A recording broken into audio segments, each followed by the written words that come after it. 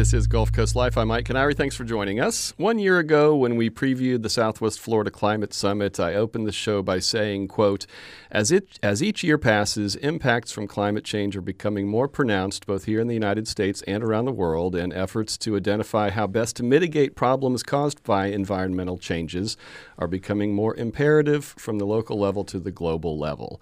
Well, a year has passed, and during that time, Southwest Florida experienced our most devastating storm on record, and experts say Hurricane Ian's intensity was at least in part driven by our warming climate, so we know it's happening here. Today we're previewing the upcoming 2023 Southwest Florida Climate Summit, which is taking place this Wednesday and Thursday, March 15th and 16th at the Collaboratory in downtown Fort Myers. It's hosted by the Coastal and Heartland National Estuary Partnership and is open to everyone. In the interest of transparency, I should mention that WGCU is sponsoring the summit. I'm joined in studio to get a preview by Jennifer Hecker. She's Executive Director of the Charlotte Harbor National Estuary Program. Jennifer, welcome back to the show. Thank you for having us. And Dawn Sheriffs is Florida Director of the Environmental Defense Fund. She'll be facilitating a panel on climate and economy and food supply at the summit later this week. Dawn, thanks for being with us today as well. Pleased to join you both. Jennifer, safe to assume Ian will be on people's minds at least to some degree during the summit this week? Yes, we have a session devoted to how climate change has impacted Hurricane Ian, and we have some national experts who have done some analysis and are going to be sharing the results of that at the summit. I mentioned in the intro something that I read that was part of something you had aggregated. Can you give us a sense of what analysis has been done that could indicate that there is a nexus between Ian's intensity and warming climate? Certainly.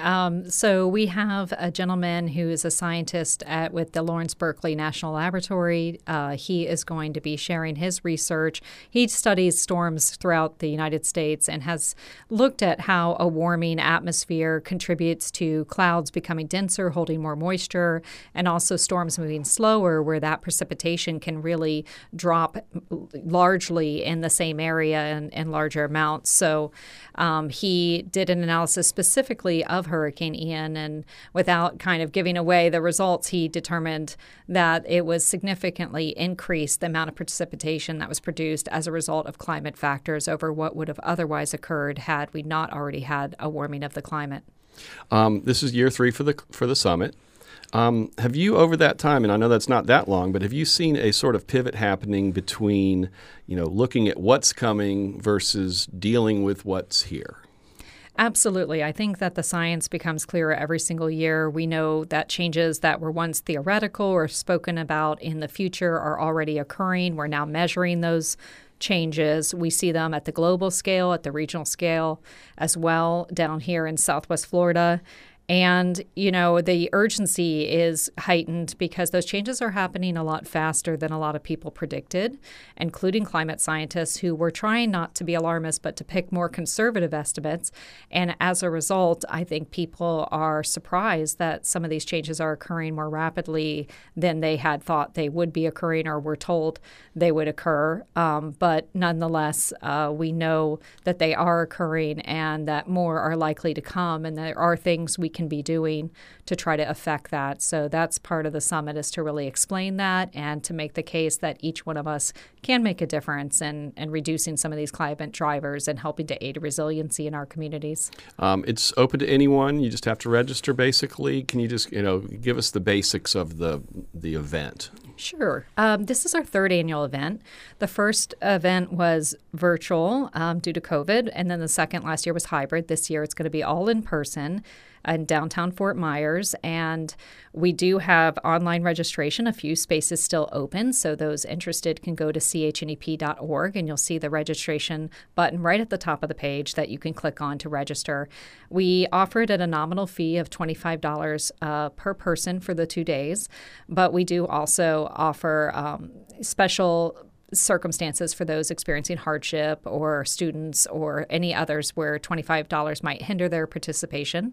So please reach out to us if that is the case, because we want everyone to be there. We still have spaces available, and this is a really important event for our community to learn about and engage on this incredibly important and critical issue facing us. Do you have a sense of what percentage of people are just people that are interested versus those who might be in a position, a stakeholder or something like that?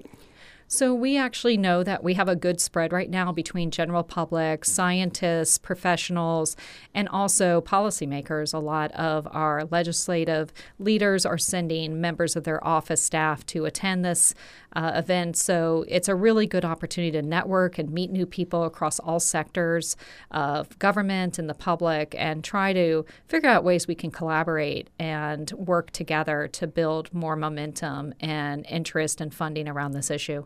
Are there any new topics this year or new angles on the issue that you could highlight, or just maybe, panels in particular that you think are most crucial to be witnessed? So day one, we're going to look at the latest science, what it shows is happening here and what's predicted to occur in the near-term future. So panels like regional climate stressors, climate and Hurricane Ian, and climate and economy and food supply, which is the one that Don will be moderating. On day two, we also are then going to move into what is being done by the federal, state, and local governments to aid resiliency and what citizens can do to assist and promote climate and resiliency actions, including on a personal level. So we'll be covering everything from coastal and freshwater and wetland resiliency to how to protect cultural resources and how to build resiliency in our region. And so I think there's a lot of new elements. The economy and agriculture and the impacts to food supply is something I don't believe we've covered before. But we also have covered a lot of topics that are very important that we won't have time to cover this year that are available on our chnep.org website and YouTube channel where people can access those prior videos and look at other topics as well. So every year we try to bring something new, but we also try to bring the latest information to update people from year to year who are attending each annual event. Gotcha. Don Sheriff, let's bring you in now. For starters, tell us just a bit about your work that you do as director of the Florida director of the Environmental Defense Fund. Thanks, Mike. So we are a global organization really focused on bringing science and economic solutions forward for the most pressing challenges facing our environment. And, in Florida, that is clearly climate change.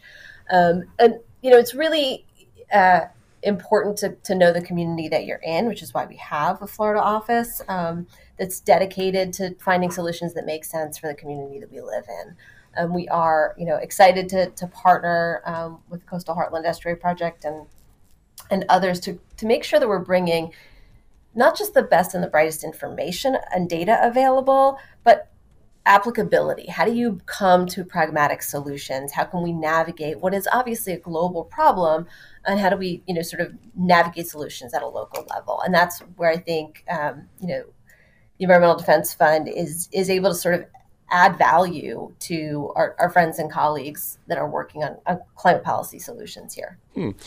So you're facilitating a panel on climate and economy and food supply. Can you give us a sense of, what the topics are or, angles within it that it will be covering?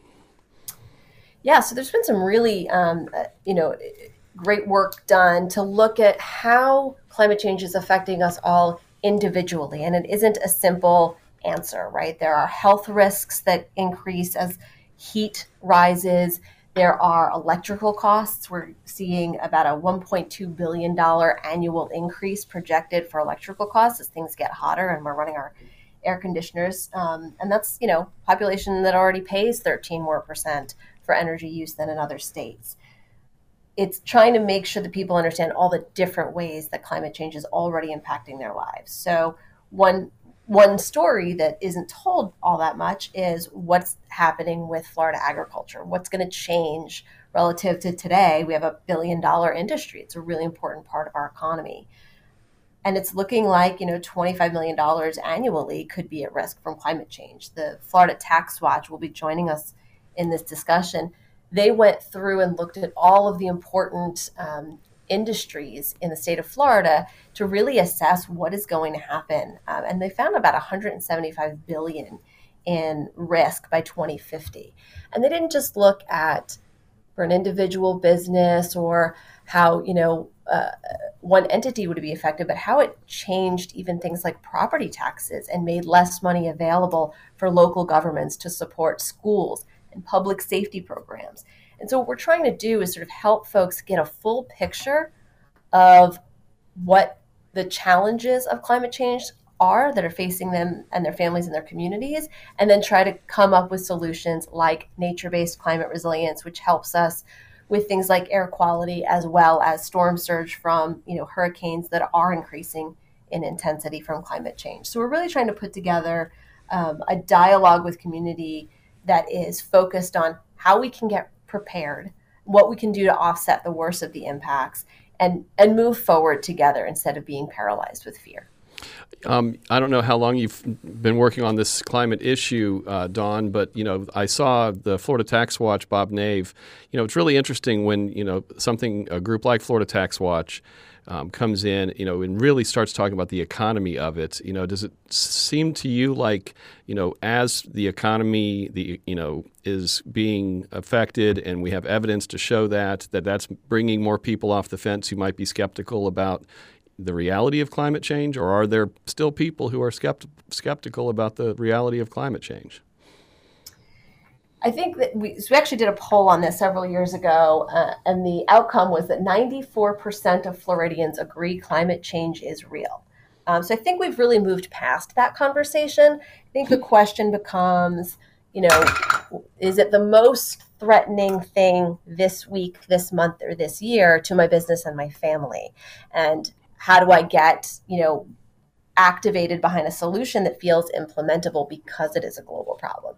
I think the discussion amongst the private sector and groups like Florida Tax Watch puts a real connective tissue there. One of the other speakers that will be joining us is from an organization called 2 Degrees Adapt that looks at what type of solutions could we provide for risk in changes to agriculture as heat rises and rainfall patterns change. What can we be planning ahead to try to, shift crop timing or other things so that we can protect those impacts? And I think, anyone that owns a business is ready to do that type of planning, and the politics of climate change get far set aside because we are all focused on building a stronger Florida. Jennifer, if the overall focus is shifting from preventing future impacts to mitigating impacts, what are some things that are happening in Southwest Florida that are mitigation efforts, or what are the things that are being planned that you would see as mitigation efforts? Certainly. I definitely would say that we're still in the realm of trying to both reduce those drivers as well as mitigate their impacts. Going back to something Dawn said, this is affecting people's pocketbooks right here in Southwest Florida. I know personally, I live at 13 feet. I've never been in a flood zone as a result of being considered relatively high above the water. But now with an 18-foot storm surge that recently was projected for my area from Hurricane Ian, I've been reclassified just in the past couple months to a special high hazard zone, which is resulting in my flood insurance rising $3,000 a year. That's put several of my neighbors into predicaments where they're having to put their houses on the market because they're on fixed incomes and can't afford to absorb that added cost.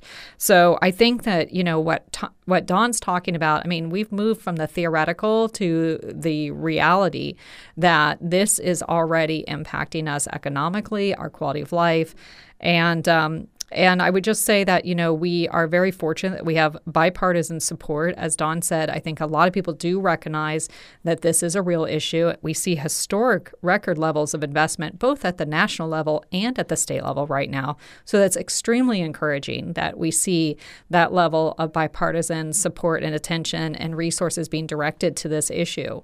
So I think that, our message is that there are lots of things that we agree on that we could advance together, and we need to focus on accomplishing those first. Certainly there are other differences and ideas that we can deal with later down the line, but we need to move as quickly as we can on the things where there's consensus.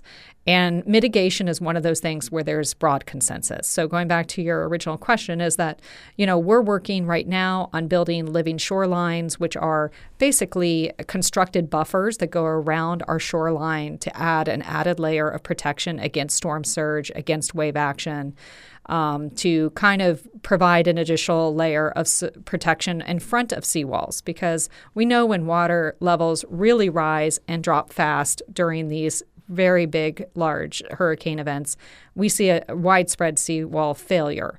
We know that natural shorelines are very resilient. And so by adding back natural living shorelines in front of those seawalls, we're creating a more robust and resilient coastline. So those are things that we're working on right now. We're building a project with the city of Punta Gorda that we look forward to launching this coming year. And there's many other projects like that that are out there where we have broad support, and we now have resources to be able to move a lot of those projects forward. But the need is great. What we have to do to adequately adapt and prepare and to mitigate those risks is enormous. And so even though we're very encouraged by all these resources, we're going to need a lot more, and we're going to need the public behind it to push for those resources and to push for their policymakers to continue to make these types of investments. Last question, because we're basically out of time for this segment, and you try to keep it short if you can. Is there anything being discussed in Tallahassee during session that addresses any of these issues? Do you know? Yes, I mean, the governor's budget certainly adds additional hundreds of millions of dollars towards resiliency this coming year. That's what he's proposing, and the legislature will be taking up his Resilient Florida program. We're going to have the chief resiliency officer for the state of Florida in person with us, Dr. Wesley Brooks. And so these are the opportunities. If the public can register at chnep.org and come to the event, they'll be able to meet these people and really learn from them and help to express their support for the need to advance resiliency in Central and Southwest Florida. All right. Well, that is all the time we have for this part of the show. I want to thank my guests. Jennifer Hecker is Executive Director of the Charlotte Harbor National Estuary Program. Jennifer, thank you so much. Thank you. And Don Sheriffs is Florida Director of the Environmental Defense Fund. Don, thanks to you as well. Good luck with the summit. I appreciate that. Thanks, Mike. The summit is this Wednesday and Thursday, March 15th and 16th at the Collaboratory in downtown Fort Myers. It's open to anyone. You can find a link to more information about it and to register on our website, wgcu.org/GCL. We're going to round out today's show by meeting the new Colusa Waterkeeper. Cody Pierce is a local charter boat captain. He was born and raised in Lee County, as I understand it, and he has deep roots in Southwest Florida's environment. Cody, welcome to Gulf Coast Life. Good afternoon, Mike. It's a pleasure to be with you. I'd like to just clarify real quick. I was not born in Lee County, but I've been here since infancy, so pretty close there, but I'm not a true cracker. Well, I understand not claiming that mantle because I came here as a very young child, and I will never claim to be a native, so understood. Yes, sir. It's a pleasure to be here. Did you grow up on the water down here? Yes, sir. So I grew up in, part of the Caloosahatchee watershed. As a young child, I was out towards Iona, and then later in life, I grew up right near downtown Fort Myers. So, my entire life, I've been close to the water. I've grown up with it and seen its many changes. I was going to ask you at first, what are your earliest memories? But what I would like you to try to hone in on is what are your earliest memories of starting to get a sense that maybe the water that you were spending time on and the environment was not as healthy as it maybe ought to be? Okay, and I'll try to make that as consolidated as possible. So my dad has a science background, and he had a really good idea as what was happening in the environment. So I was lucky to have really good tutelage as I was growing up. Especially where I grew up on the north end of Caloosahatchee River. That's where a lot of the early dikes were made for draining. Our uplands. So at an early age, you could see the environmental impacts, especially during the summer when we'd have high, rainstorms and flooding events, that it was constantly messing with, the ecology of the river, both good and bad. So I'd say somewhere around grade school is when that was very noticeable. The river is a very diverse ecosystem, but it is very sensitive at the same time. Describe your role as Colusa Waterkeeper. All right. So in my new role here, after years of guiding full time, I've gone from the sense of chasing trophy style fish, with my clients to now more so, educating people on the environment, showing them what we really have here and the importance of saving this. So I hope to bring a lot of that enthusiasm to the Colusa Waterkeeper organization to try to expand our ranger program of volunteers to bring as much awareness to people as possible, and also, the positive energy. There are a lot of environmental factors that are going on that can be a little overwhelming, but I think, united, that there is a lot that we can do. There needs to be a little bit more effort put into trying to, get everybody on board and to educate everyone. And I'd say in the beginning part of my career here at Calusa Waterkeeper, I think that's probably the most important thing is creating unity and educating as many people as possible. I was going to ask, you mentioned your father had a scientific background. I was going to say the Calusa Waterkeeper does a lot of scientific work to stay on top of water issues. Are you well versed enough to talk the talk in terms of scientific info? At this point, I'm not. I'm getting a crash course in it from our great volunteers. I have a generic understanding. I'd say I have, a real world understanding of working and living in the environment. I'm learning more and more as it goes, but I'm not up to par, to talk, real scientific, descriptions of things. Not quite yet. I understand, and that's okay. I understand you've known John Cassani, who was your predecessor, for quite some time. He's, some big shoes to fill, I think, right? Yes, that's, to say the very least. John is an inspiration. I really thank him for, his years of hard work, and, he's really set the standard for our area on environmental matters, but also, trying to educate everyone. So, I really look forward to learning more from him and taking on this new role. But yes, I'm very thankful for all that he's done. The last couple of years, spent with John has been quite amazing. He's a wealth of knowledge, and he's a real asset to this community. So, it's really an honor to try to fill those shoes, and I hope to honor him by doing the best that I can. Last question: is this going to mean more or less time on the water for you? Well, it's going to mean more time on the water, but for different reasons. Things are changing day by day here, and it's so much information to take in post Hurricane Ian. Especially as we're adjusting to a new growing metropolis that Lee County is turning into. So I'd say more days on the water, but just for a different purpose now, and it's reigniting, more of a drive and an interest in doing so. So I don't want to miss a beat out there. All right. Well, I look forward to meeting you and talking to you more in the future, but that is all the time we have. I want to thank my guest. Cody Pierce is the new Calusa Waterkeeper. Cody, thank you so much. Thank you. And thanks also to our earlier guests, Jennifer Hecker, Executive Director of the Charlotte Harbor National Estuary Program, and Don Sheriffs, Florida Director of the Environmental Defense Fund. We talked about the 2023 Southwest Florida Climate Summit that's happening this Wednesday and Thursday.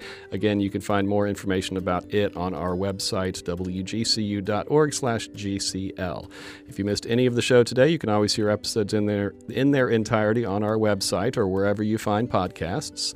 Our show today was produced by yours truly. Our director today is Jared Gonzalez. Our social media coordinator is Tara Callaghan. For now, thank you for listening. I'm Mike Canary. This is WGCU FM Fort Myers 90.1, WMKO Marco Island 91.7 FM. We are NPR for Southwest Florida.